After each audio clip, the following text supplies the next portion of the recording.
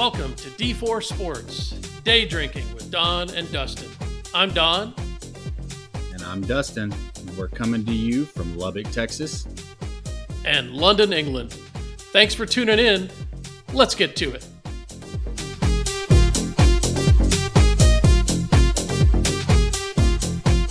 Welcome, everybody, back to D4 Sports for the second episode of 2024.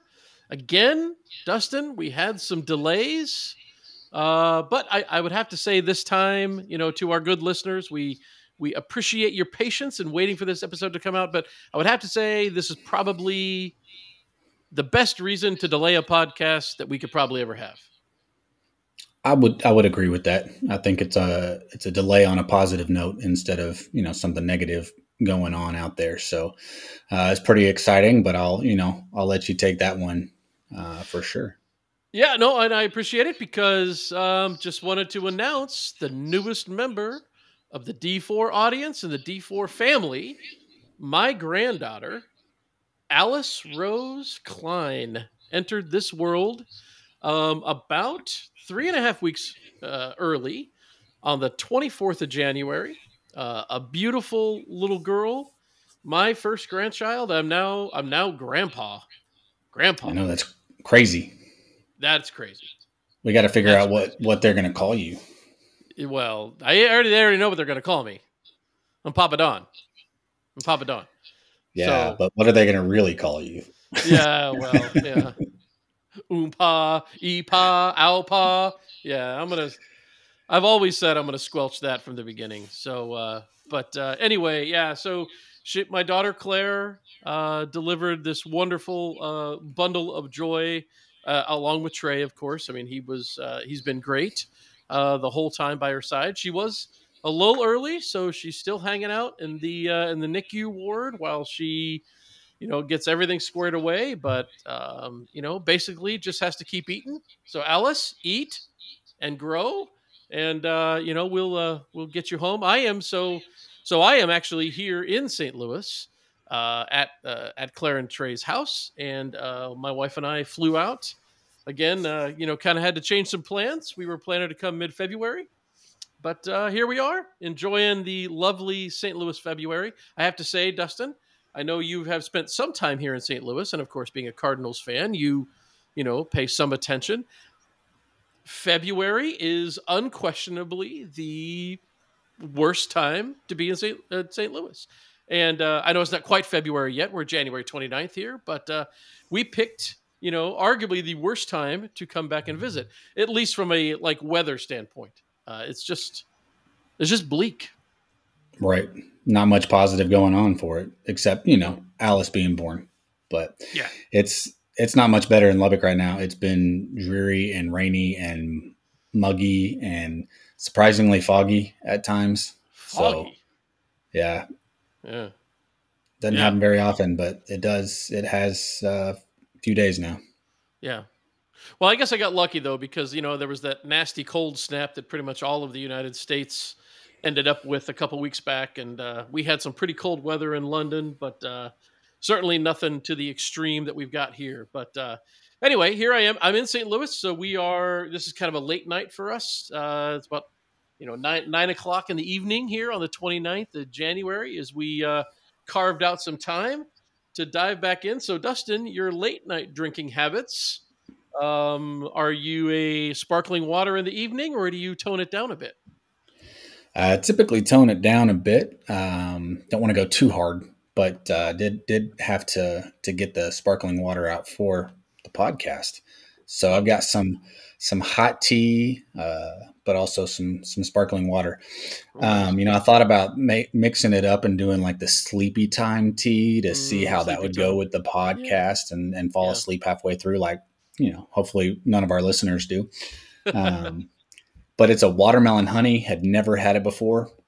Just wanted to do something random, which I did. Watermelon honey tea. I like fruity herbal tea. I like kind of berry herbal tea. I'm not sure watermelon would be my thing. And of course, honey is always good in tea, so that's good. But watermelon honey is a curious combo to me. See, I like watermelon. I like watermelon flavors.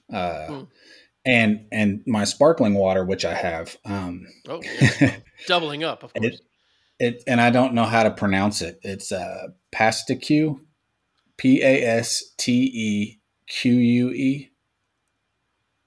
That's not even a It's a word. Lacroix.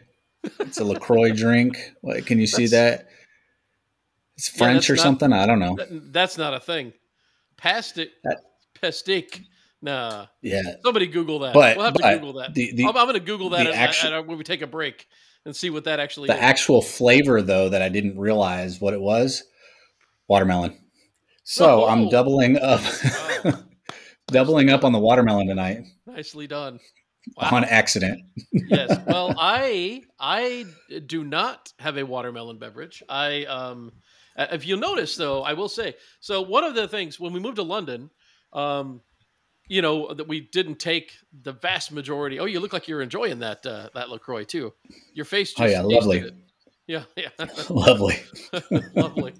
Yeah, well, all right. I'll take your word for it. But anyway, we there's quite a story behind this, and those of you who know me well have heard the story of our move and some of the adventures of it. But we didn't. We got rid of 95% of everything we owned. But a lot of it went to Claire and Trey, as well as some other friends in the area. But so we came rolling into their house this week, and they have my old bar cart. We had this lovely old, really cool mid-century modern bar cart, and quite a bit of our old glassware. And in fact, what I've got right here, I'm drinking out of tonight, is my old St. Louis Blues cup. It's a Jack Daniels. Was one of these gift sets you can get at the holidays. A little Right. bottle of Jack and a couple of Blues cups, but filled with, well, not filled, but with a little bit of Jefferson's Reserve bourbon. So bought that one because got to see my good friend John Woodard, who is a very loyal D4 listener, Thank you, and John. thank you, John. And we hung out, and actually we watched the championship, the AFC and NFC championship games together yesterday. So that was a lot of fun. But yeah, so here's to you, John Woodard. A little drinky poo, as we like to say. Little Jefferson's going down tonight. There you go. And Jefferson's is a good one. It And it's is. probably been a long time since you've had anything out of a St. Louis Blues uh, It cup has. or It has indeed. glassware. It has indeed. But kind of fun. Yeah, enjoyable. So all right. So yeah. So here we are. We're rolling in the end of January, getting things back in the saddle. And again, we do want to thank you, listeners, for your patience. And actually, Dustin, I don't know if you check the stats, but our kickoff episode for 2024 is our most listened to episode ever. So you all jumped right back in with us, and I can't say thank you enough. And Dustin, we got a listener in the Netherlands, so which Of I course. might be my boss. I don't know.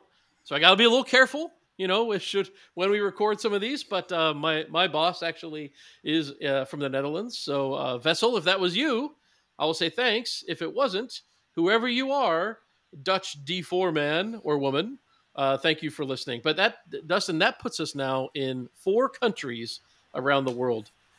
In the United States, the United Kingdom, the Netherlands, and of course that lone rogue clique from Australia, who doesn't seem as though they've returned, but you never know. Well, You they never know. may have moved to the Netherlands. So, or, whatever. They moved to the Netherlands, and first thing they did was let me catch up with D4. So yeah, we'll see. But anyway, thanks you listeners, and we appreciate it. We continue to spread the word, if you will. Give us a like and a share and all that on social media, or just tell your friends. Because we enjoy doing this just for the sake of doing it. But obviously, the more people that listen, the more enjoyable it gets. But so Dustin, here we are. Still have we've only done one of these in the last 6 weeks, so lots of opening shots. I'm sure just loitering out there. So I'll give you first stab here at the shot tonight. Well, first one, I'm going to go NBA, and I'm sure you've got something on this with all the notes that you've taken over the past 6 weeks, but this actually stems from the past 2 weeks. Okay. Um, we are going to take a look at our famous Detroit Pistons. Oh man, who they're making me who mad. That's all I have to say. But go ahead. I'll let you go. Yeah. right, exactly. So over the past 13 days, they have doubled Yeah. their win total, Yeah. doubled it. Yeah. So now they've won 6 games, Yeah. right?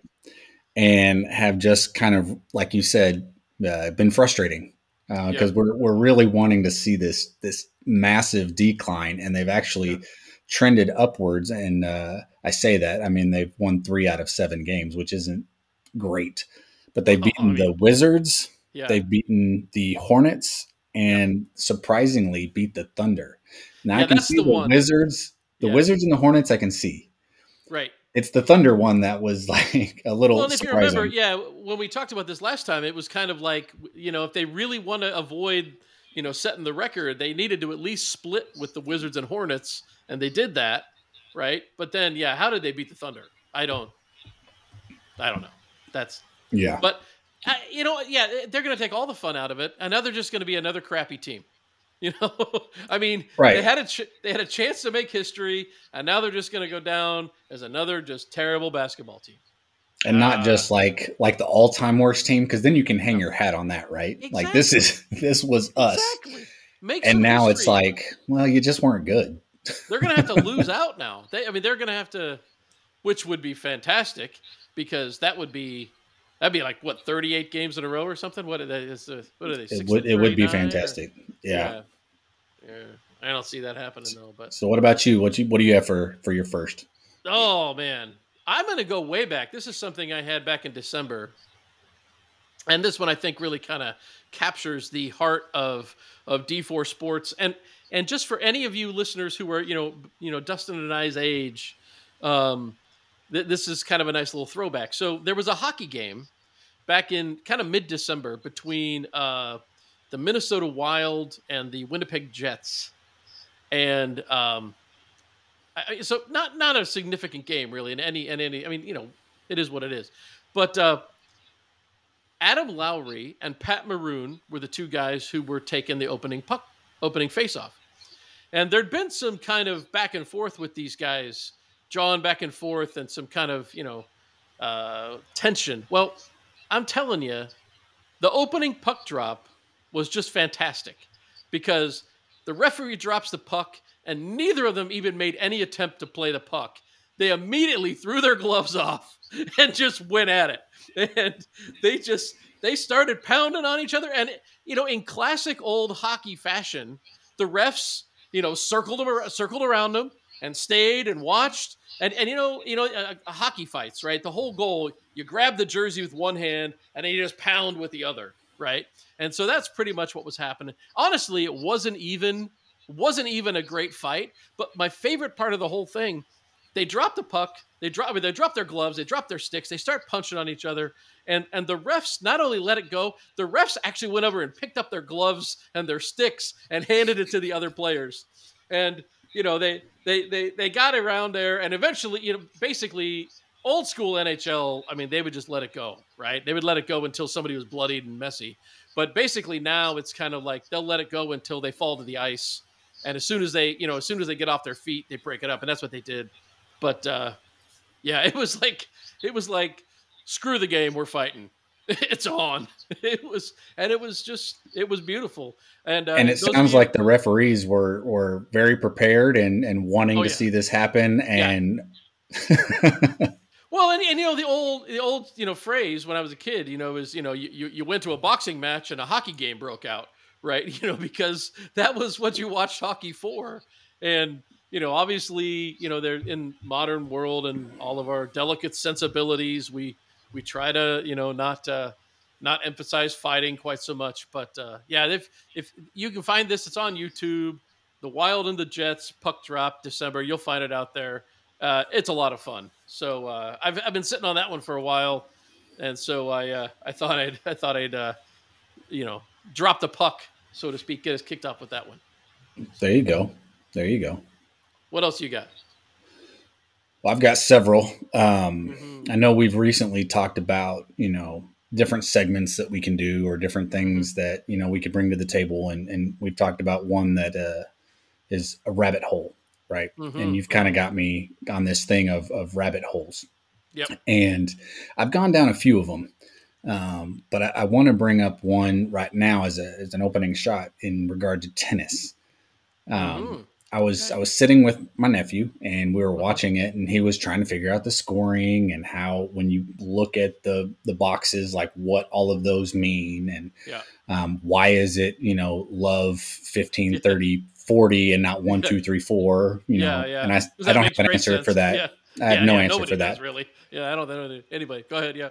And then I tried to, and I have several different avenues to go Mm-hmm. down in regard to the tennis aspect, because I just started YouTubing things for him. So, Mm. Federer's greatest shots, Mm-hmm. Nadal's greatest shots, Mm-hmm. watching old Nadal and how much energy he had, and he could literally get to everything. And if you tried to hit it in certain spots, make him go up to the net, back to the, Yep. baseline, opposite side, he could get there. He basically just made you beat yourself. Right. Federer with all the crazy spin and where he wanted to hit it, like he was like Greg Maddux on the tennis court. Like, I'm putting it right there, and that's where it's going. Yep. I know that's where it's going to go. And then I watched some Kyrgios stuff to show how crazy Nick Kyrgios was, Yeah. and he loved that, right? Nice. But what I'm really going to bring it down to is, I I wanted him to see, because I was talking about the scoring, and when you have the four majors, you have what, Wimbledon, French Open, Australian Open, U.S. Open, right? Yeah. Yep. The French Open, Australian Open, and the U.S. Open, like, you have to win, like, it's first to six or seven, Right. right? Right. And then if Yeah. you get to Sure. seven, right, and if you get to seven, then you've got to get to 7 points or win by two. Yep. But then I tried to explain Wimbledon to him, and I was like, it really is, you have to win by two at the end of it all, right? Yeah. And I said, let me show you this match. So I pull up. Oh, You know where I'm going with this? oh well. Yeah. Yeah. I mean, this Yeah, is obvious. Oh right. yeah. Go ahead. Yep. The longest match ever. John Yeah. Isner and Mahut, Yep. and man, that thing went 3 days, and we Yeah. watched like a 12-minute segment on it, and that didn't even do it justice. I mean, No. Yeah. it smashed the Yeah. the record of all time longest match, over 11 hours. Yeah. What was it? 73-71 was the I think. final. I think that's right. Yeah. Yeah. Yeah. And and I tried to explain that to him, like, it's actually not just 73 points to 71 points. Yeah. It's a whole game being played Yeah. Yeah. to 4 points that creates the one, and Right. then you Yeah. have to do it again. Yeah. And nobody could, if one got broke, the other Yeah. got broke immediately after. So Yeah. it was just crazy to explain that match to somebody that Yeah. has no clue what tennis is. Yeah. No. Well, I mean, that's basically they played basically what 12 or 13 sets in that final set. I mean, they played Right. 3 matches in the final set. But although Wimbledon has changed the rules since then, of course, because they basically realized we don't really want that to happen anymore. But And I know that, but trying to explain that, and yeah. would that actually happen again? I mean, I really don't think so. Yeah. But the crazy thing is, I did not know this. They were interviewing Isner, and Hmm. him and Mahout have actually become really good friends. Like, they've gone on Oh, nice. vacations together. The Yeah. crazy thing is that he had to go play a doubles match right after that. Which one, Isner or Mahoo? Mahout, yeah. Yeah. So Yeah. after losing and Yeah. getting interviewed, he was like, Yeah. "Hey, I gotta hurry up because I gotta go play a doubles match." Well, both of those guys. I mean, both of those guys were basically worthless the whole rest of that year. I mean, it destroyed their whole season basically. That Oh one yeah, match did, but yeah. oh yeah. Which I So mean, yeah, I just found that interesting to bring that up again, just by going down that rabbit hole. nice. Yeah, that's a good one. Yeah, I got two others here that are kind of related. They're I guess they're well, I don't know. They're not really related, but I'll say they are. So one, there's a video that's gone around of Marshawn Lynch and Nick Foles playing pickleball. I don't. I don't think you. I guess you haven't seen this. I have And not. yeah, and I guess they went and they entered like a pickleball tournament and stuff, and they're out there basically getting whooped by 70-year-old ladies and stuff, and they're kind of talking about, oh, it's really. And I just got to say, and this is literally what my notes say, Marshawn Lynch and Nick Foles playing pickleball hurts my heart. It's like, you guys are Super Bowl winning NFL players. And you're sitting here and you're extolling the virtues and challenges of pickleball. And I have a lot of feelings about pickleball. I've gone back and forth with several people on pick. And look, nothing. Actually, my aunt or my cousins play pickleball. Uh, and yeah, they're ladies in their 60s, and they're physically fit, and they get out and they play. And I'm sure if we got out on a pickleball court, they'd probably beat me. But nonetheless, I just don't quite get the pickleball thing, and I just don't. I don't know. Seeing former NFL players playing pickleball really, really kind of gets me a little bit. I don't know. Yeah, I could see that. Odd combination too. Well, yeah, I don't know how they. Marshawn I don't Lynch know. and Nick Foles. That Yeah, I don't. I I don't know thought how you meant that. like playing each other, not on the. No, I think they were on the same team. I don't even remember. It was a short video, and I was just like, "What are we doing?" But get this. So the past 2 years, for the older population, the highest risk of sports athletic injuries is pickleball. Pickleball. It has skyrocketed the injuries because it's people that, yes, you do have those ones that are fit and they can go out and do Yeah, it, but yeah, then it's the other ones that see it and go, oh, I could do that, and go out yeah. there and then and then they can't. Weekend So Warriors. Yeah, there's a comedian, Chris Barnes, who I follow on Instagram, who's done a lot of great pickleball videos, and he's worth checking out. He is the pickleball instructor. Is quite humorous. But that yeah, we so go ahead. Yep. I was just gonna say, next time we're together, we should do like a D4 pickleball Oh, doubles and just try to find some people that can play and just I see don't how we know. do. I Yeah, that'd don't be know. fun. We'll see what we can do. We'll see what we can do. The other one was it was on the NFL on the NFL show, and it's Snoop Dogg, right?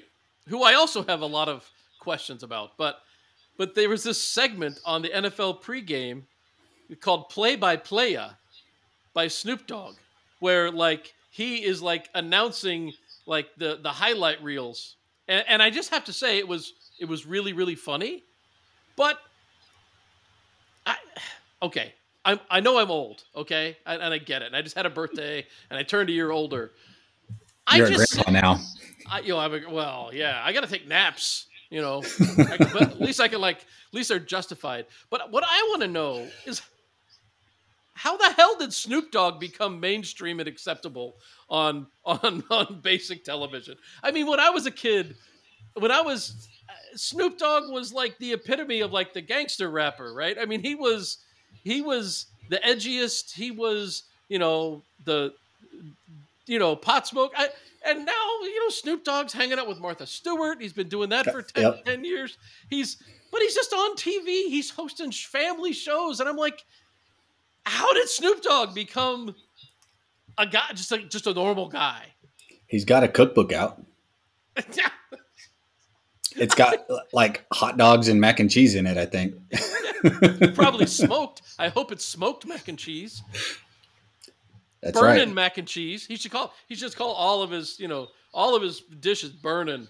Just burning hot dogs. I mean, I don't know. I Nothing mean, more relaxing. I got nothing really against Snoop Dogg. I truly I don't get it. I don't understand how Snoop Dogg became like mainstream acceptable family fun because he was not. He was absolutely not that when he was becoming famous. But I don't know. I don't know. Yeah. I don't know. That's that's an opening shot for me though. Play by playa. Snoop Dogg There doing you his go. thing. D4 doing our thing.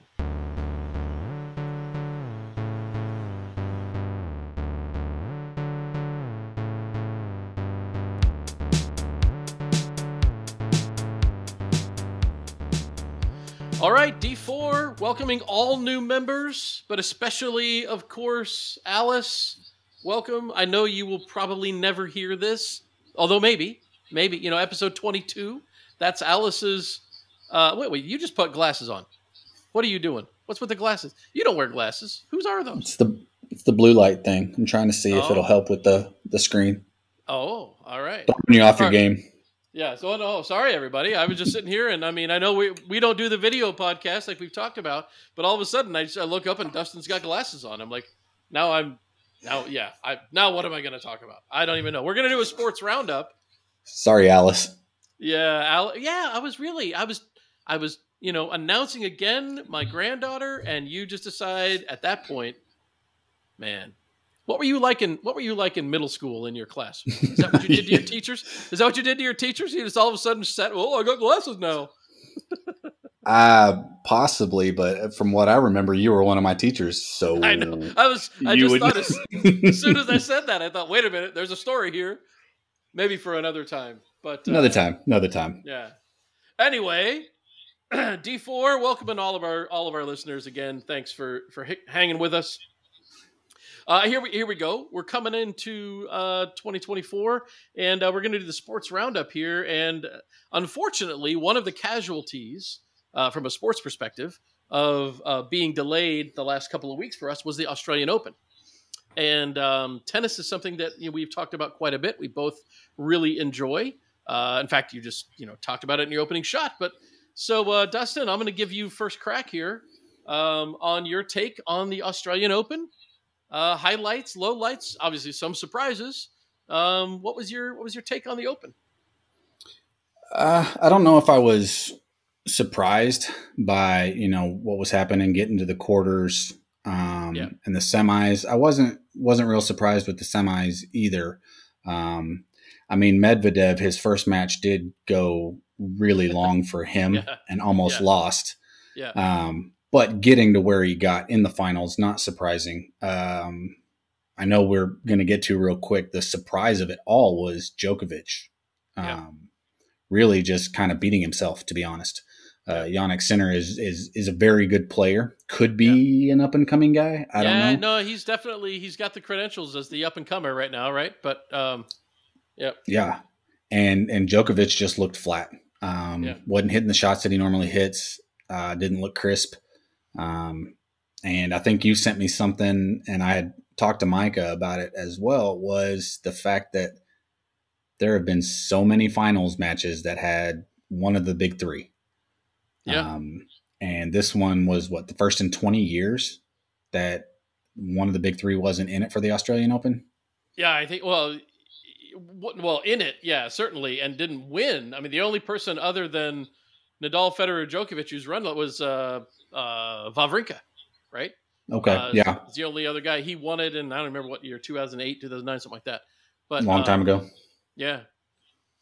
Yeah, no, well, and boy, we talked about a little bit at the end of last year how Alcaraz, ever since the U.S. Open, he just hasn't been playing very good tennis. I mean, he got it together for the Tour Championship and played some pretty solid matches, but I don't know. I mean, I was disappointed that he didn't make the final, but what was interesting to me, well. We'll talk about the women here in a minute as well, because I think the women's tennis is also very interesting in how this went down. But looking at in the quarterfinals of the men's draw, you had seeds 1 through 6, 9, and 12 were all in the quarters, right? Right. In the women's draw, you had a qualifier, an unseeded, and then 2 and 4, and I was sitting there and I was looking at what are the actual chances that this happens, right? And unseeded winners of Grand Slams, and it's actually happened a few times recently in women's tennis. Sloane Stephens was unseeded, as well as Yelena Ostapenko in 2017, and in 2021, Emma Raducanu was a qualifier and actually won the Australian Open. But in the men's game, this hasn't happened since 2004. And that was, I'm going to say Gustavo Gaudio won the French in 2004. Goran Ivanisevic was unseeded winning Wimbledon. But Goran had been a top player and had kind of fallen off and kind of had a big resilient year in 2001. And then you go back to Wielander and Becker and Gustavo Kuerten in the 80s and Andre Agassi in 1994. But again, he was a comeback guy, right? And let me ask you this. And I mean, this could be a big question. You may not be prepared for this, but I'd like to hear your take. Why do you think in the women's game, there's so much more like uncertainty? And obviously you had Serena Williams. And if you go back in the 80s and 90s, you had Martina Navratilova and Chris Everett. You had Steffi Graf. And somebody else. I can't, I'm forgetting her name. The other girl was really dominant at the same time. But in the last 20 years, you almost feel like anybody could win in the women's game, right? Monica Seles. That's it. Thank you. Yeah. I didn't even Google that. Yeah, that was well done. But why do you think it is that you have? I mean, it's unthinkable that in the men's semifinals you'd have an unseeded and a qualifier. I don't know if I am prepared for this. I mean, it is a big question, and being able to answer fully. I think the first thing that comes to mind, and I could be way off track on this, with the guys nowadays, it's all about power and how hard I can hit it and being able to place it in those spots with the power behind it, right? Yeah. The women's, it's a little more finesse. There's a little more, what's the word? Parity, I guess, with each, match that you're playing. Yeah. Because in the men's, you can go, oh, well, he has power and he hits a strong forehand. Okay, he's got power and he hits a strong backhand. In the women's, it could be, well, they play up at the net a whole lot more than what I'm used to in this match. And then she plays a whole lot further back. She likes drop shots here. It may be that. I could be wrong, but that was the first thing that came to mind is the men's right now is just power, power, power. Yeah. And so I don't know. What do you think? Yeah. I mean, and you look at, certainly that was one of Serena's big weapons, right? Serena's serve was her great advantage because she really had the biggest serve in the women's game, or certainly of anybody who could control it, right? Which was really key. And as she was, a physical presence on the court, and hit with more power than most of the women. But it just doesn't seem like it doesn't seem like there's like a group of the women who can really separate themselves because of their raw power, right? Or at least do it consistently for a length of time. I think that's part of it. I wonder if it's maybe just because it's only 2 out of 3, and it's not a 3 out of 5 in the Grand Slams. Right. That seems a little simplistic to me, because obviously, the women have always played 2 out of 3, and so they know how to play 2 out of 3, and they know what's at stake in the 2 out of 3, and not that the men don't, but taking 3 sets off Djokovic is a lot of work, right? Taking 3 sets off of any of the really top players is just hard, right? Taking a set, okay, even 2, right? I mean, 2 sets isn't impossible. Getting 3, you got to have a guy who's going to play. You almost have to say for the top players, at least certainly with the big 3, off their game, right? To get them out that much, but. Yeah. And could it be like in the men's when it does go to the 5, who has more endurance? With the women, going 2 of 3, and the men do for the majority of the season go 2 of 3. Right. But where it's, in the men's, you could have 2 and 1 going into the 4th set, where the women's it's already over, and in the men's it's like, who's got the endurance now? Okay, now it's 2-2. We've got one more set. Now I'm really going to take it to you. Yeah, because you're playing 3.5, 4 hours on a court. That's a lot of tennis. We're sitting there watching this, and Micah's like, that's a long time to be out there. Yeah, it is. Yeah. So that may be it. I mean, Sabalenka, I don't think she dropped a set the entire Australian Open. Oh, did she? I didn't. Yeah, I didn't follow the stats quite that closely. But I'm almost guaranteed that she did not drop one set the entire time. Well, she's gone back to back too, right? Which is pretty impressive. Yeah. Men's or women's games, to go back to back is But impressive. you also have different women that, get in the top 5. And then it's like a revolving door. Wozniak was up there for a while. Yeah. Serena's been up there a long, long Right. time. Yeah, But that revolving door is definitely more than what you've got in the men's, especially with the big 3 that have been there. Yeah. And I really like Iga Swiatek. I'm kind of surprised that she went out in the 3rd round. As good as she's played, although she's a much better clay court player and grass. But I was kind of disappointed. I'd love to see her emerge and be kind of a powerhouse. I enjoy watching her play. I think she's got a great game. Surprised at Djokovic. Wondering. I mean, let's face it. Yeah, obviously Nadal withdrew.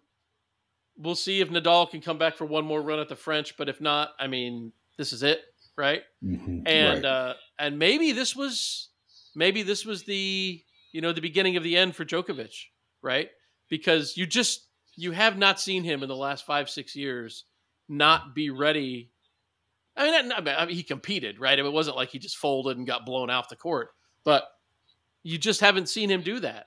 And maybe this is the beginning of the end, and we'll see what happens. And we'll see if we end up with a period of chaos, or if we end up with Alcaraz and maybe Sinner and Medvedev as the next kind of dominant players for the next while. But yeah, I've always thought, and this is interesting too, because in obviously in the men's game, statistics don't lie. We just said almost. It's been Federer, Nadal, and Djokovic, but it's been pretty much that at almost all the Grand Slams. But I've always kind of thought that the Australian Open was kind of the one that was a little more open, right?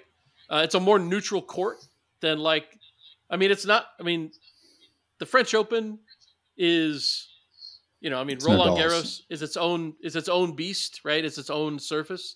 Wimbledon, the grass season is so short now that a lot of guys don't even play much on grass. And the U.S. Open is typically so fast, right? I mean, typically it's a very fast court in the U.S. Open. The Australian Open hard court is a slower court. So it's a more neutral court, I think, which I think makes it so that it's more open to more guys. But then again, by the same token, like I said, it's been the big 3 for 20 years. So maybe I'm wrong in that. But I don't know. It's always seemed to me like it would be the one that's maybe the most approachable, as it's not quite as specialized a court. Maybe, I don't know. Yeah, that's my thing. Maybe. I guess we'll see. All right, so that's tennis. What else you got for me in our sports roundup? I got several other things, but you got some Millwall. Yeah, well, Millwall, they drew again. Not a bad match. Hanging in. They came out, scored a goal in the first 6 minutes. They sure did, and then not again. Didn't do anything else. But I don't know. We'll see. I don't know. I mean, they won those 3 in a row, and since then, they've had 3 straight draws, right? Is that what it's been? Yes. So you still get a point for a draw, but that's not going to really put you up at anything. They haven't had a loss in like 8 games now, which, when you look at it that way, is pretty good. But after the slow start they had, they need to win. They need to string a couple more wins together, and we'll see what happens. We'll see what happens there. Yeah. Well, since you took us to the Premier League, I thought I would throw this one out. I'm pretty sure Millwall's far from the Premier League, but I took us to soccer. You took us to soccer. I don't know if they're far from the Premier League. Anyway, there was the FA Cup, which is all of the professional leagues in the UK play against each other. So it's the only time when you get your 6th division potentially playing against a Premier League team.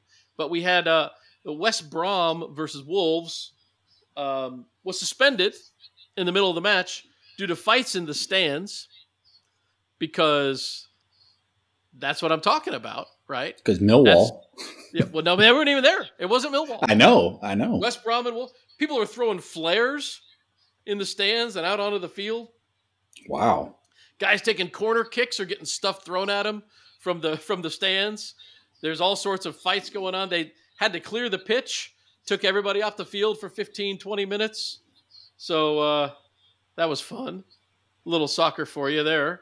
That's classic soccer. And the other one I had on the soccer front is that there was a new record for the latest goal ever scored in a Premier League game. It was Ollie McBurney. Ollie McBurney, latest goal in Premier League history. And so the standard Premier League game is 90 minutes, right? But then they have stoppage time at the end. So how much stoppage time do you think they had in this game? 8 minutes. Oh, that's child's play. Child's play. He scored in 90 plus 13. 13. He scored 12 minutes and 47 seconds into stoppage time. In the 13th minute of stoppage time, which is more than 2 minutes later. More than 2 minutes later than any other game in history in terms of a goal in the stoppage time. I was reading about it. I don't remember the details now exactly how they got 13 minutes of stoppage time, but there you go. But yeah, latest goal ever scored. So there you go.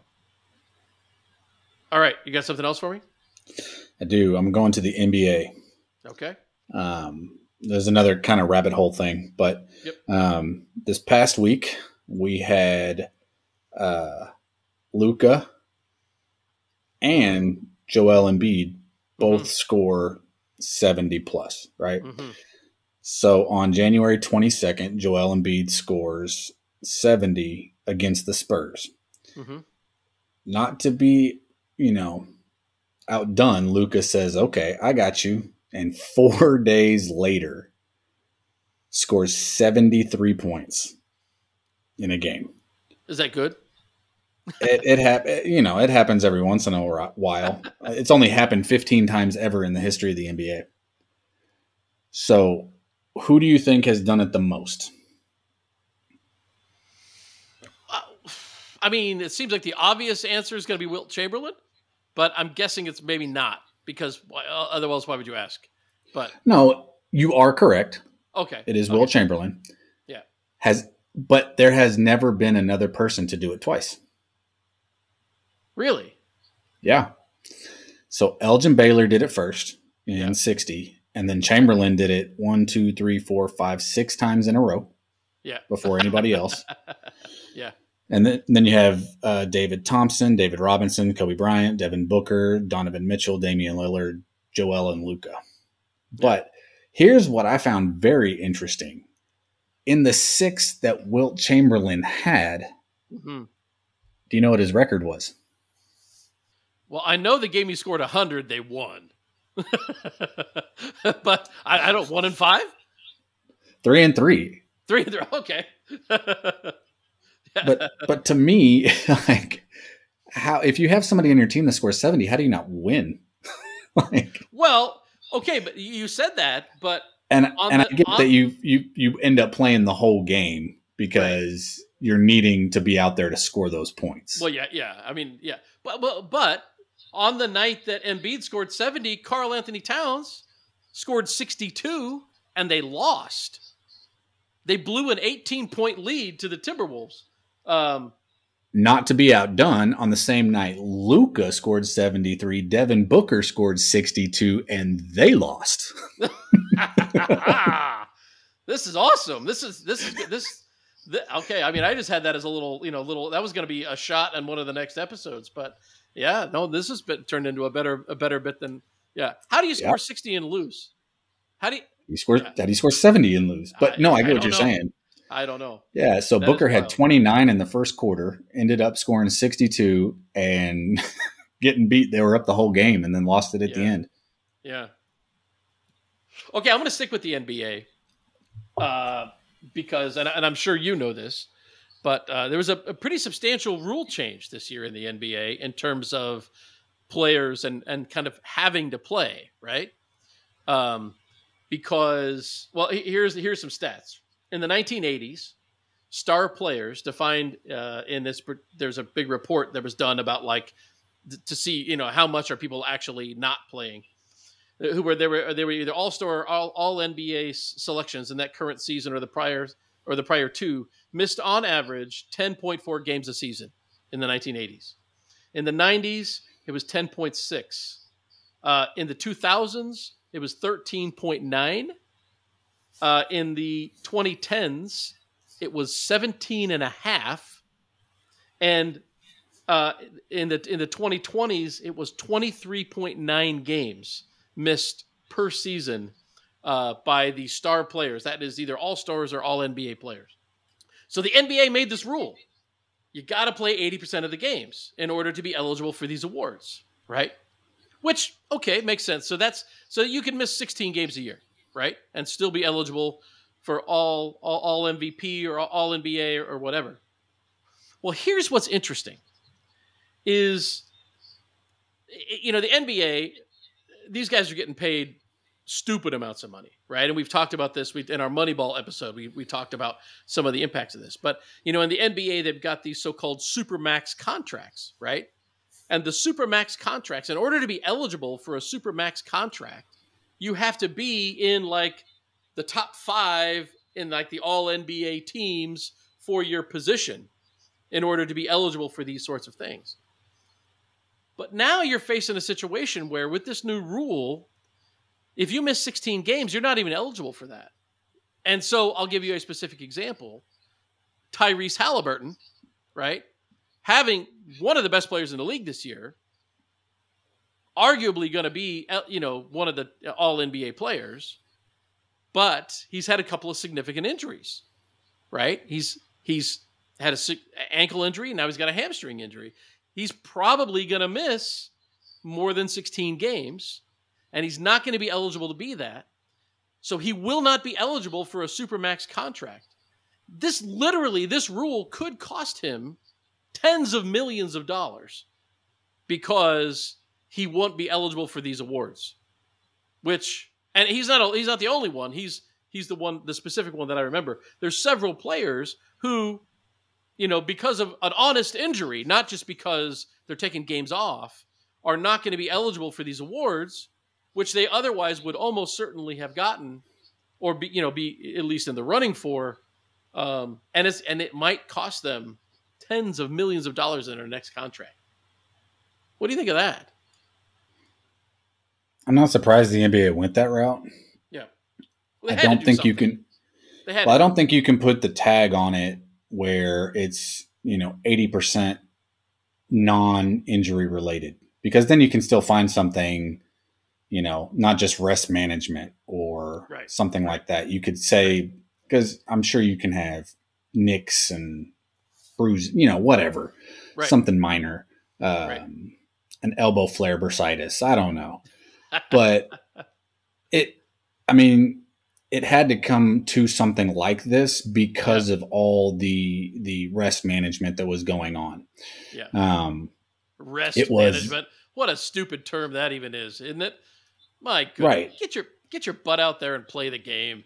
Oh, you're getting paid millions. And the thing is Kobe used to say, I'm trying to play as many games as I possibly can, because that dad and son combo that come to a game, it may be the only game they ever come to ever. Right. And they're spending hundreds and hundreds of dollars to get the close seats to come to that one game. Yeah. Well, you have guys that just decide to sit. So my buddy Sam went to a Mavericks game last year, and he didn't get like the most expensive, but he didn't get the cheapest. He got good seats to go watch the Mavs play. Right. And Luka sat out. Kyrie Irving sat out. I mean, he was watching the B team, basically, is what it was. Yeah. Yeah. Exactly. Yeah. And so I understand all of that. And then the NBA was probably seeing a decline in ticket sales, not massive amounts, but seeing somewhat of a decline, because, people would look at that and go, oh, that's the second game of a back-to-back. They're probably not going to play Anthony Davis, who misses 40 games a season.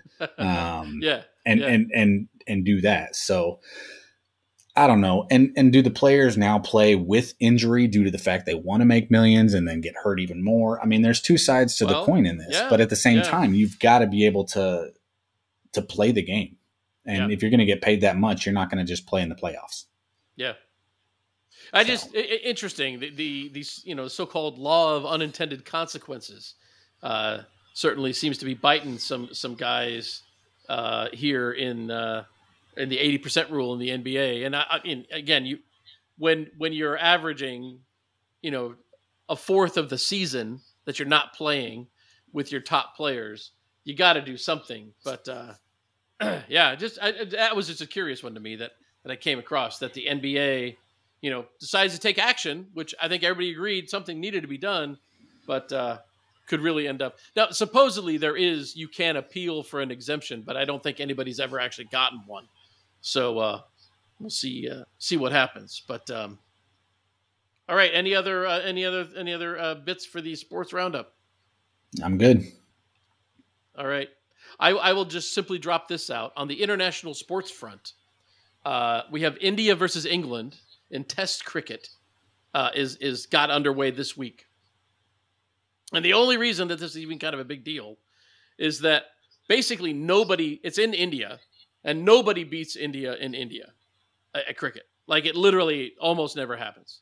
But England went in and took the first test and I would give you the score, but I have no idea how to actually report cricket scores or how many wickets guys got or what that even kind of means. I mean, I'm sort of starting to figure it out, but England took the first test out of 5, and this could be something on the international cricket scene if England rises to the occasion and does that one. And the other thing that's getting started in a couple of weeks is the Six Nations rugby tournament, which is actually a lot of fun. And of course, the Six Nations are England, Wales, Scotland, Ireland, France, and Italy. Why not? We'll throw those 2 in anyway. But those are the Six Nations. But for those of you who want a good introduction to rugby and want to just get a real taste of European sports and UK sports, but don't want to, enjoy a Premier League game, check out the Six Nations rugby when you can. I'm sure it will be shown over here in the US, and those of you in the UK, maybe we can organize a D4 watch party for some of the Six Nations rugby, because it's coming up. But thought I'd give a shout out to our loyal UK listeners and some of the sports that are happening there. Real quick, in regard to the India UK thing, if you think about it, playing 4 games or 4 matches out of 5 is still the 80%. So India was probably doing rest management for this first game. Yeah. And then they're going to play the rest of the 80%. Yeah, there you go. You got to rest the bowlers. He's a spinner. That's what they call these guys. I mean, I'm telling you, I read the summaries of these tests, and I can read paragraphs and go, I have no idea what this is saying. And I had some good friends who've explained cricket to me, so I have some understanding of the game, but boy, I don't know any of the jargon. I don't know any of it. I watched 10 minutes of it, and I saw a guy hit the ball like almost backwards and started running, and it counted, and I'm going, yeah, I don't know. I don't even know what scoring's to do here. Like, he was 142 for 6. You're like, the pitcher's running like a half a mile before throwing the ball or whatever he is, the bowler. The bowler, yeah. Yeah. I don't know. Maybe one of these days we'll have to find somebody we can get on the show who can give us a good cricket lesson, and we'll try to enlighten our American listeners on some cricket. But India versus England, you can follow it on the BBC Sport app if you have it, and you can read all about it. And if you can make sense of it, and unless you're a cricketer, we'll have you on the show and you can explain what the heck those sports write-ups mean, because in the D4 world, we're trying. It's just not clicking.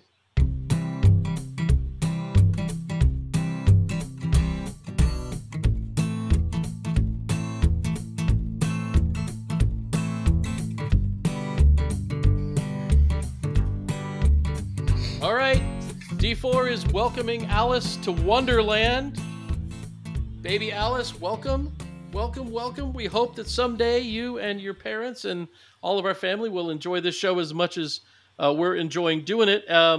Before we go much further, and we are going to get into the NFL here because we're getting close to the big game.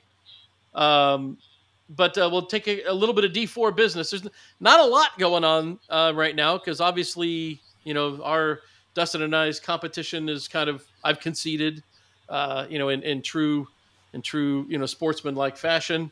In this year's competition, Family Pick'em ended at the end of the regular season, so that's over. So we still have the Premier League going, although it's kind of been a slow few weeks because there's been international play and stuff. So, we're kind of still sticking around. I've still got a pretty comfortable lead there. And like I say, thank goodness for the NBA. I actually split this week. I only went 4-4.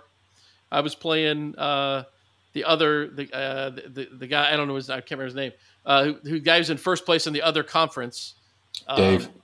Dave. I'm about 10 games up on him still, but and we split 4-4. So and Dave is a huge English Premier League guy. Oh, is huge? He? Yeah. We should have gotten him in our league. I don't think he joined. But anyway, so yeah, so we'll get some hard numbers for that next week, and as things kind of kick back up for the second half of the Premier League season. I went 6-2. Oh, did you? Nice. Yeah, I beat Micah. Yeah. Is he playing again? Is he paying any attention? Did he set no, and I didn't. Yeah. I didn't even set one roster either. On the night Luca had 73, I was like, "Oh wait, I have Luca on my team." About the third quarter, and I go and I check my bench, and I'm like, "Oh, please, Luca, please don't be on my bench." And I look, and I had Devin Booker as well. So I had the guy that scored 73 and the guy that scored 62, and I had them both playing. So I didn't change it the rest of the week. That's good. Yeah, that would have been bad.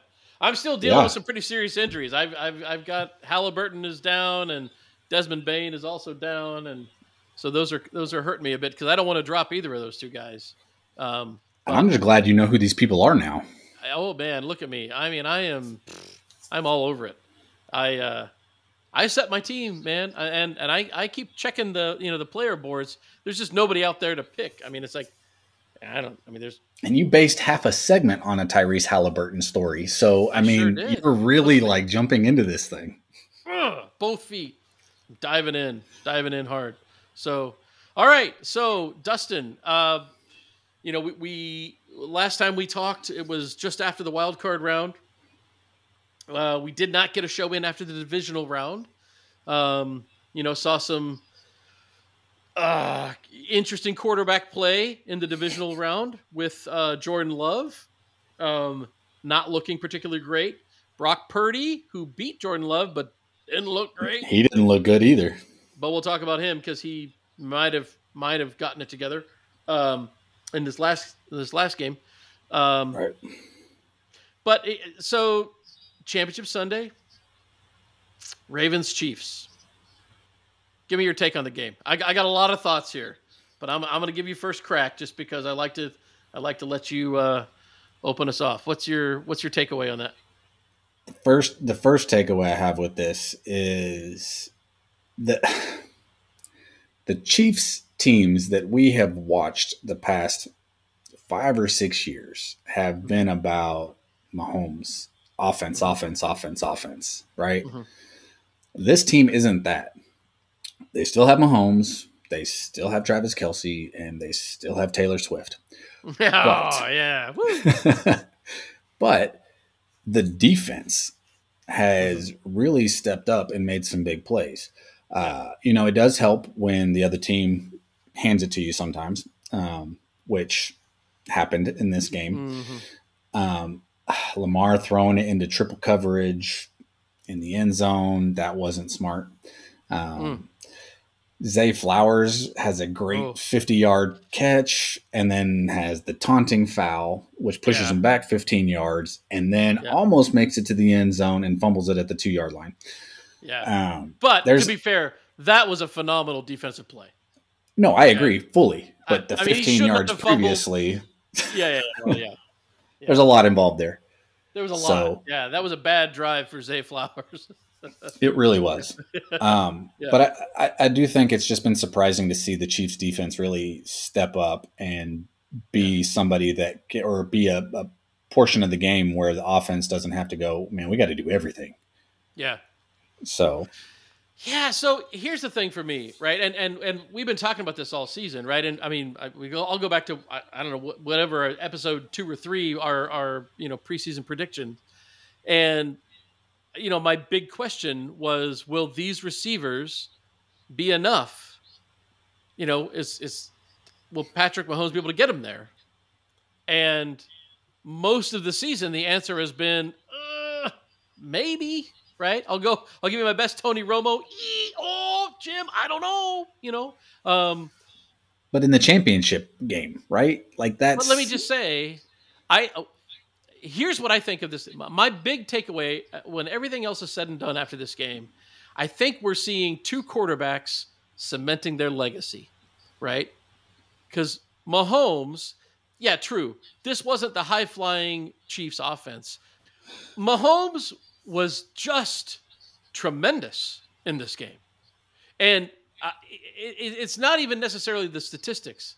It's just uh, when Mahomes came into the league, right, and he started, and his first real great season, he was making all the throws that nobody is ever supposed to make, and he got away with every single one of them that first year. Every terrible decision that he made somehow worked out, right? over the middle, no look, anything. Yeah, ridiculous, right? Late over the middle, time and time again. And I remember talking to one of our family friends' kids who was like 13, 14 at the time, and I'm like, I'm telling you, reversion to the mean. Like he literally cannot make a career on this, right? And Mahomes doesn't do that anymore. At least not much, right? I mean, he still, when the play demands it, he'll still throw the ball, but he does not he's not doing what he did. He has matured so much as a quarterback and has become a not just an incredible physical talent and thrower of the ball, but just a tremendous quarterback and leader on the field. And the flip side of that is Lamar Jackson. And I don't want to sound like a broken I do want to sound like a broken record because I've said it all year. You beat Lamar Jackson by keeping him in the pocket and making him beat you from the pocket. And once again, he just didn't do it. And he did it spectacularly badly, in fact. I mean, that was bad quarterback play from Lamar. That was bad quarterbacking. He was It he was made so some bad that he had a 13-yard catch. well, yeah, no, that was cool. I mean, I'll give you that one. I mean, That it's was cool, but that's not what you want. yeah. No, no, no. Oh, yeah, of course not. But I mean, the only passes that he made downfield were to guys who were just wide open on blown coverages. He wasn't throwing anybody open. He wasn't putting things in tight spots. And now he doesn't have great receivers, so they're fair enough. But my goodness, for a guy who's so talented, who is such a tremendous athlete, and puts up tremendous stats and wins so many regular season games, I mean, the tape is there. Lamar is not a pocket passer. He's just not, and I don't think you can win. You can't win in the NFL unless you can play from the pocket as a quarterback. Well, and at one point in the game, and it may have been the third quarter, the commentators were like, Lamar has thrown 4 completions to his wide receivers in this game. And at that point, Zay Flowers had 4 receptions, Yeah. right? So he Well, had Beckham Likely and Beckham Andrews didn't and show up at all. Yeah. right. And then Bateman was there, Aguilar, just nobody that not, I don't want to say nobody that he could throw to because he Yeah. couldn't get it there. But what I do, I'm going to go back to Mahomes real fast. And what I noticed in this game, there was one time he rolls out and he's trying to find somebody, can't find anybody, ends up going to the sideline. When he's going to the sideline, receivers are trying to get open. One go deep, one go to the sideline with him. And I think that was the actual play that happened is the receiver was going to the sideline with him, and it may have been Kelsey. But instead of him trying to fit it in a tight window over one defender and then the other defender coming up on the receiver, he basically just throws it.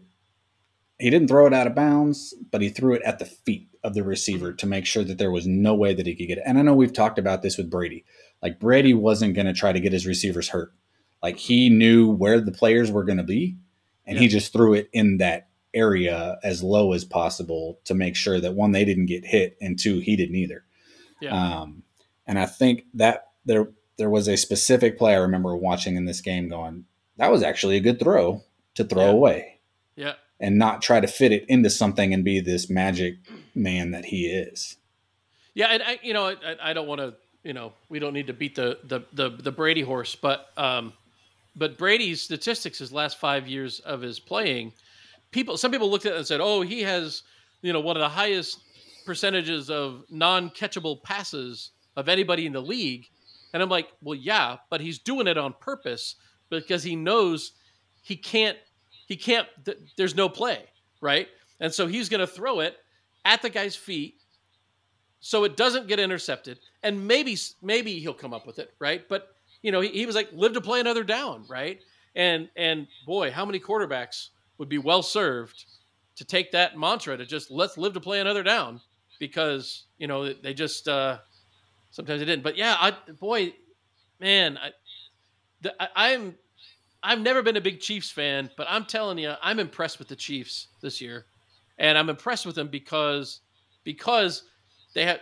You're seeing experience, you're seeing character, you're seeing swagger, you're seeing we've been here before. We know how to win. We know how to win in the playoffs, because this playoffs Chiefs team is not the Chiefs team of the regular season. But I will say this: the reality is the Chiefs really only had 2 drives in this game. Their Right. first two drive, their first 2 drives, they scored touchdowns. The drive they got the field goal on at the end of the half, they got 30 yards in penalties, to get them down the field. And then in the second half, they didn't do anything. Right. So I do feel like coming up, and we're going to talk about the Niners here in a minute, they're going to need to be better on offense to beat the Niners, because I don't think 17. I don't think you're holding the Niners to 14 points. No.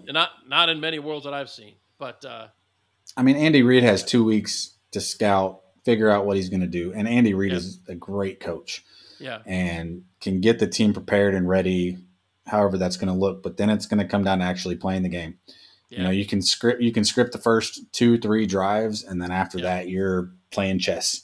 yeah. So, And Pacheco's running the ball well, but and Kelsey. I mean, look, 11 for 11. That was phenomenal, right? But and Rashi Rice has developed into a solid, wide receiver.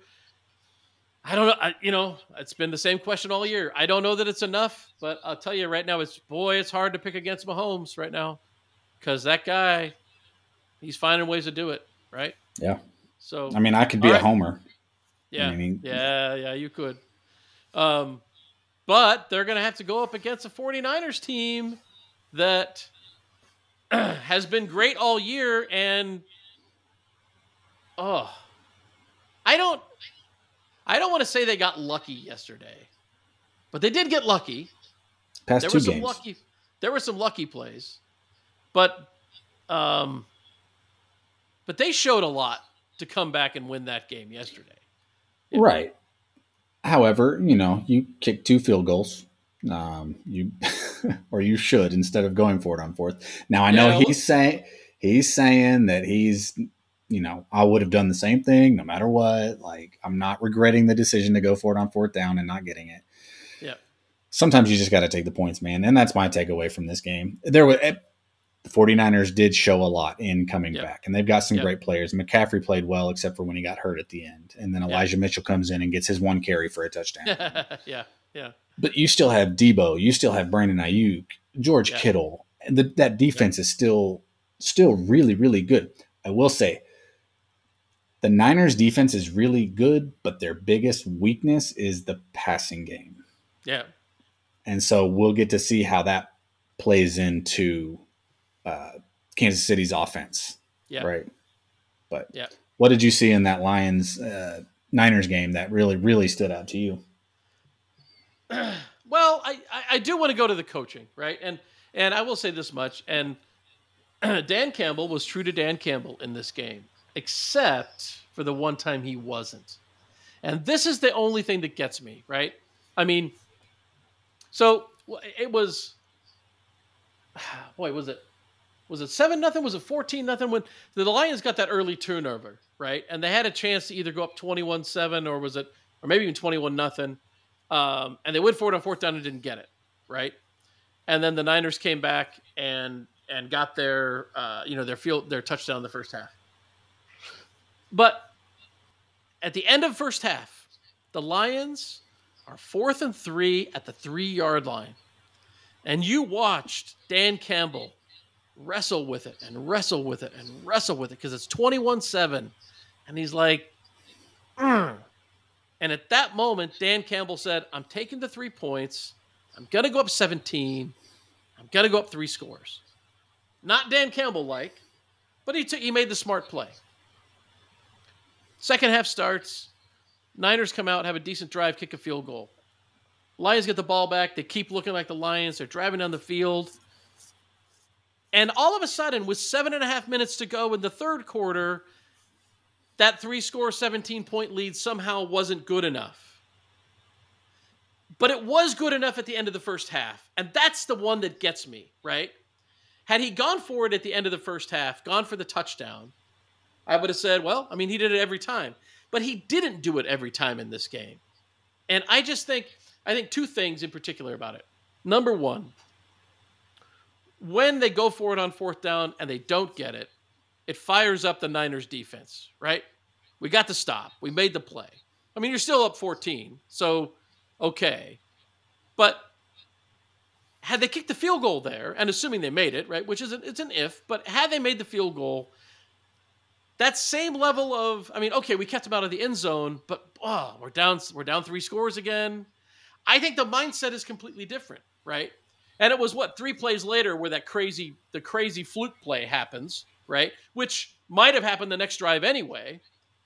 But I really just think that whole flipping momentum, and then of course the next play, the fumble, right? And so it just snowballed and it got away from him. But to just and then of course to not take the tie later in the game, and that cost them the game, right? Because they come down at the end, they're able to drive down the field again. I don't know. And I respect Dan Campbell tremendously. Anybody who hasn't paid attention to football. But like, to your point, sometimes you just take the points. And I don't know. I mean, they're not going to fire him because of it, right? I mean, he's built the best team Detroit's had in 50 years, right? But boy, I don't know why it was good enough to go up 17 at the end of the first half, but somehow not good enough to go up 17 with 7 minutes to go in the third quarter. And I think if he did it, I think they win the game. Right. And I agree with you. And I do think that momentum changed it all. Yeah. When you get stops on downs, that does fire up a defense. It does make them go, oh, we got this now. We're back in this game. Mm-hmm. It didn't go from a 2-score game to a 3-score game. Mm-hmm. And like you said, even a field goal defensively, it's like, hey, they didn't score a touchdown, but man, it would have been nice to not get them any points. Yep. And even on offense, you're like, hey, we didn't get a touchdown, but we got some points on the board. And that's really what the game is about. You got to get those points on the board. Yeah. So that coin got flipped real quick on one decision, ultimately 2 decisions. But the big one, I think, was the one at the 7.5 minute mark of the third quarter. Because that's not a nail in the coffin play, right? That first down there's not the nail in the coffin. If you're up 14 with 10 minutes to go in the fourth quarter, right? And you get that first down and you take another 3 minutes off the clock, that's that dagger in the heart. 7 minutes to go in the third quarter, up 17. It's not a dagger in the heart, but it's a big obstacle, And I don't know. And I wanted the Lions to win. I mean, I used to hate the Niners when I was a kid. I don't hate the Niners anymore. I'm not a fan of the Niners, but I respect what the Niners are. They're a great fun team to watch. They are a fun team to watch.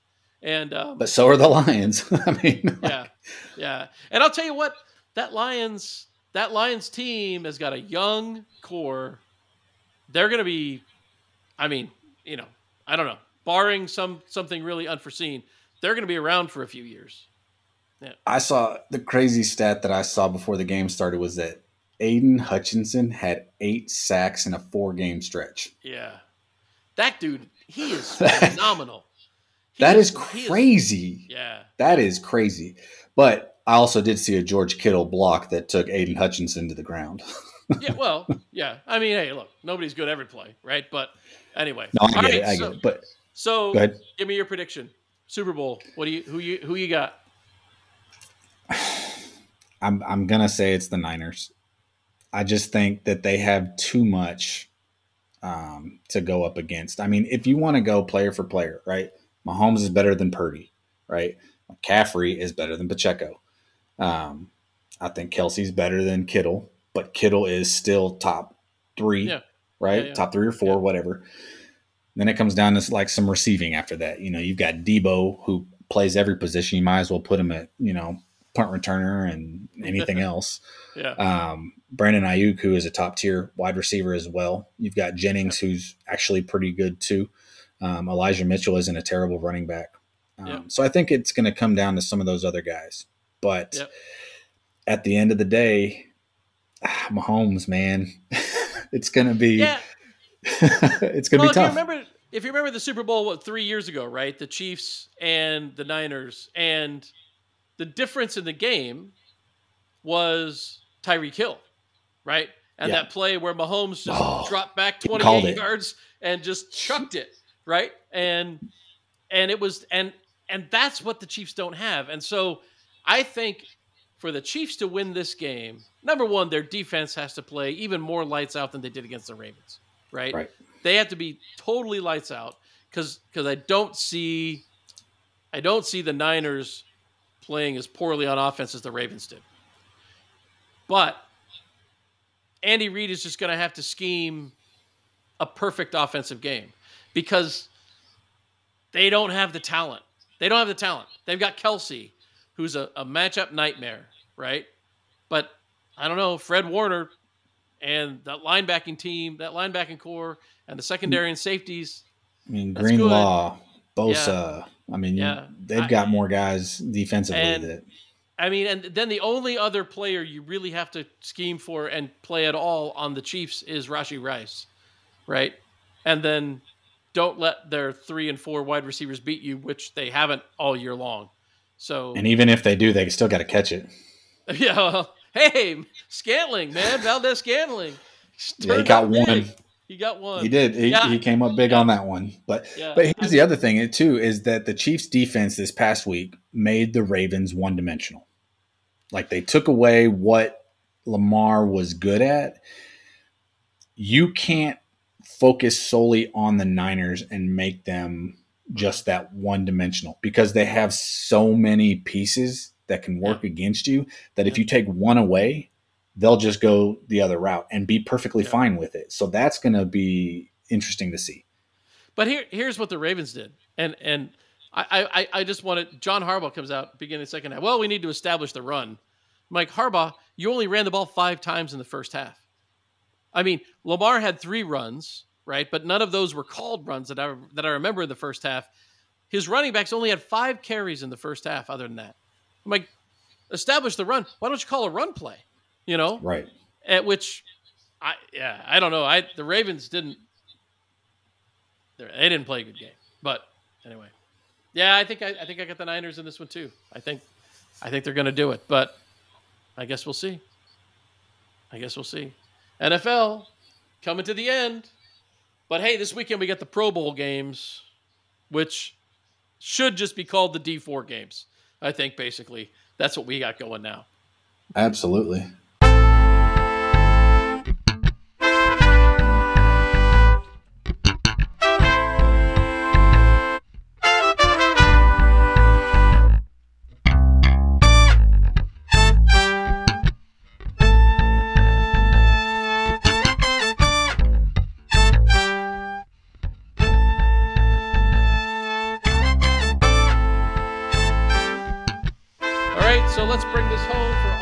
listeners, and especially again, shout out to Alice.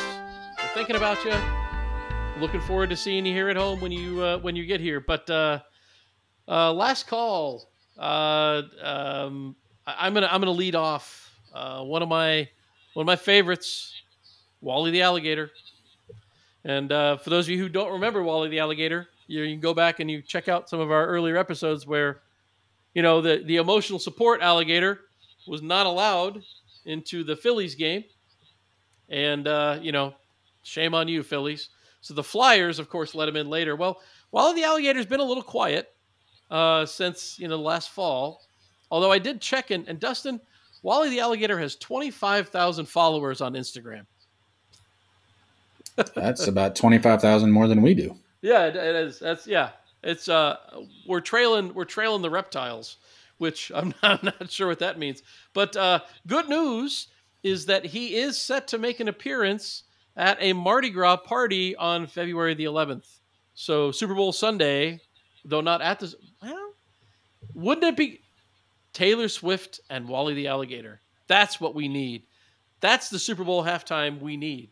Is Taylor Swift and Wally the alligator. I don't think we're going to get it, but yeah, I'm pretty sure we won't. And if we do, we got to get Allie on the show to talk about that. Yeah, well, unquestionably. But he is. But yeah, Wally the alligator is set to make an appearance at a Mardi Gras party in Philadelphia. Dustin, I know you big streamer as we all are. The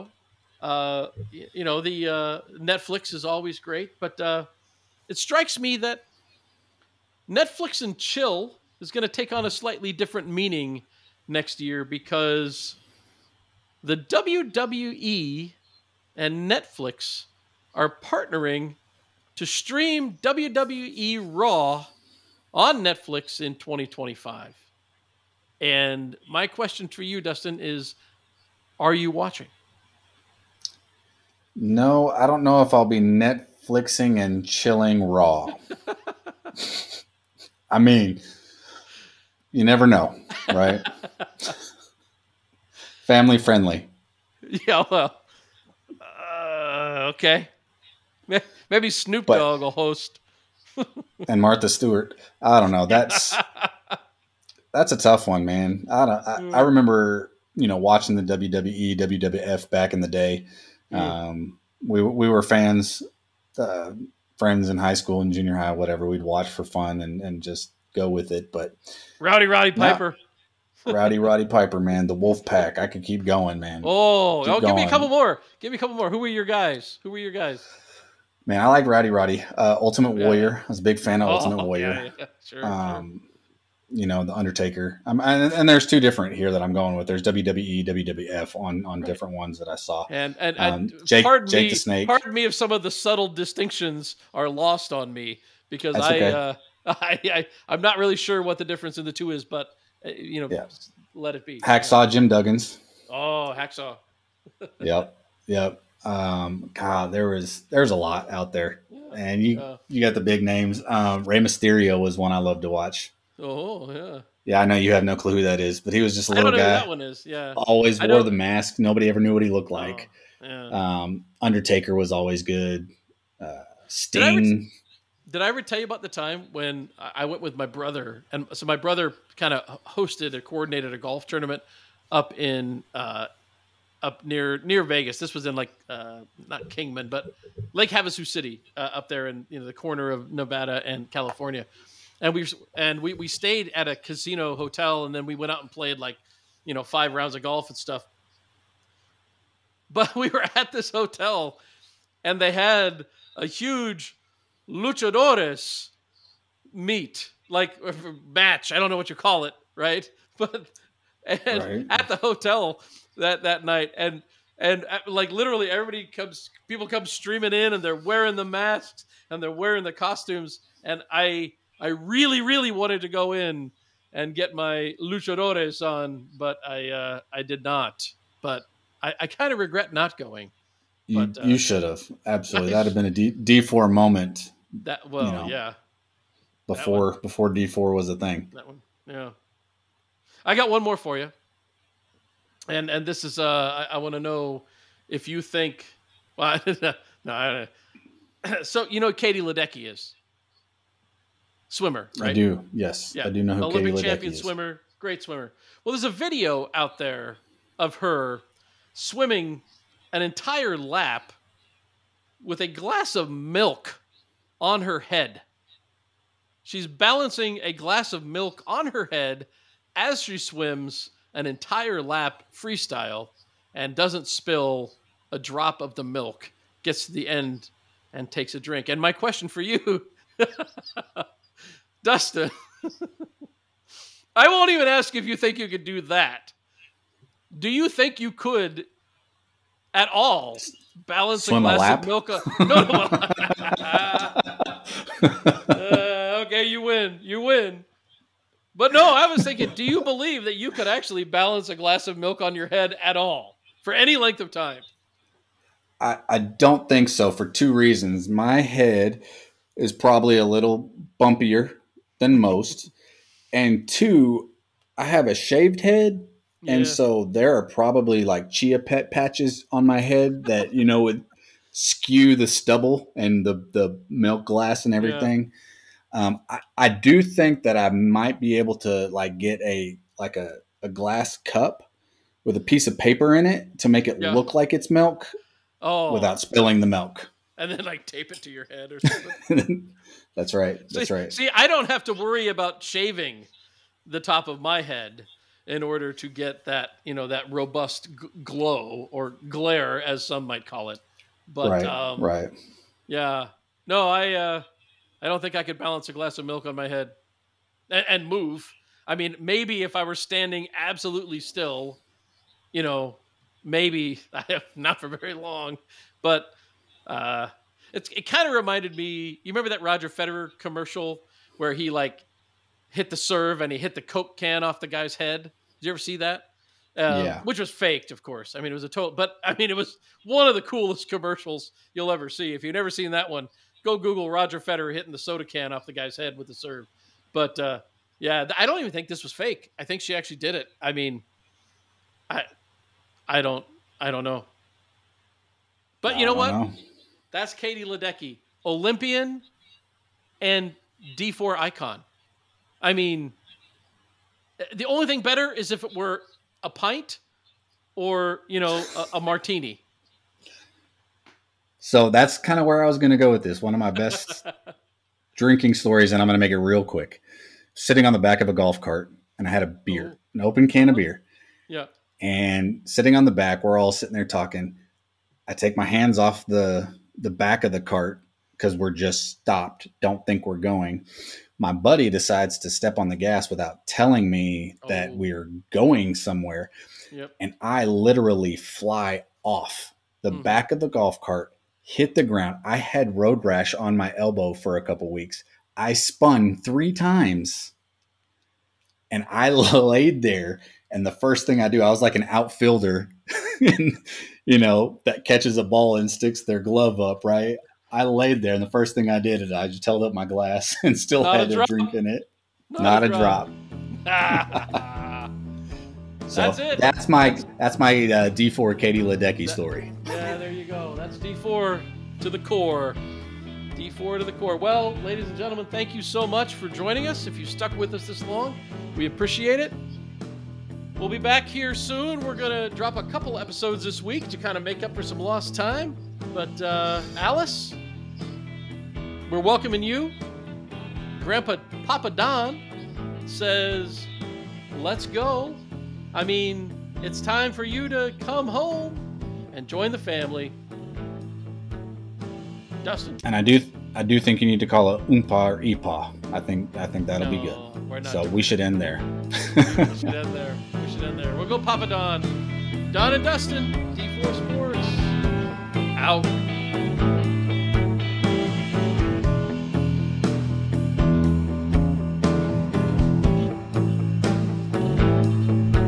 D4 Sports is brought to you by Don and Dustin and by our sponsors, Sports and Day Drinking. Special thanks go to Trey Klein for providing the music behind D4, and all our friends and family for supporting us throughout this effort.